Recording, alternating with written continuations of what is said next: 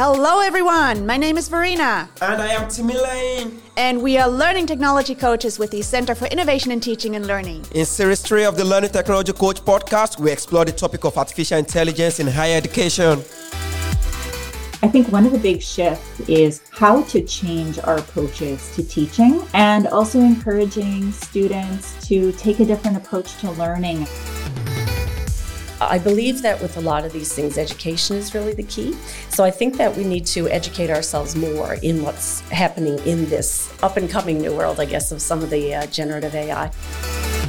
Developing an AI involves bad AI as well as good AI. Good AI is something that is going to benefit the humanity and the students as well. Bad AI is something that everyone is fear of having. That's like a robot taking over the world, but obviously that's not going to happen.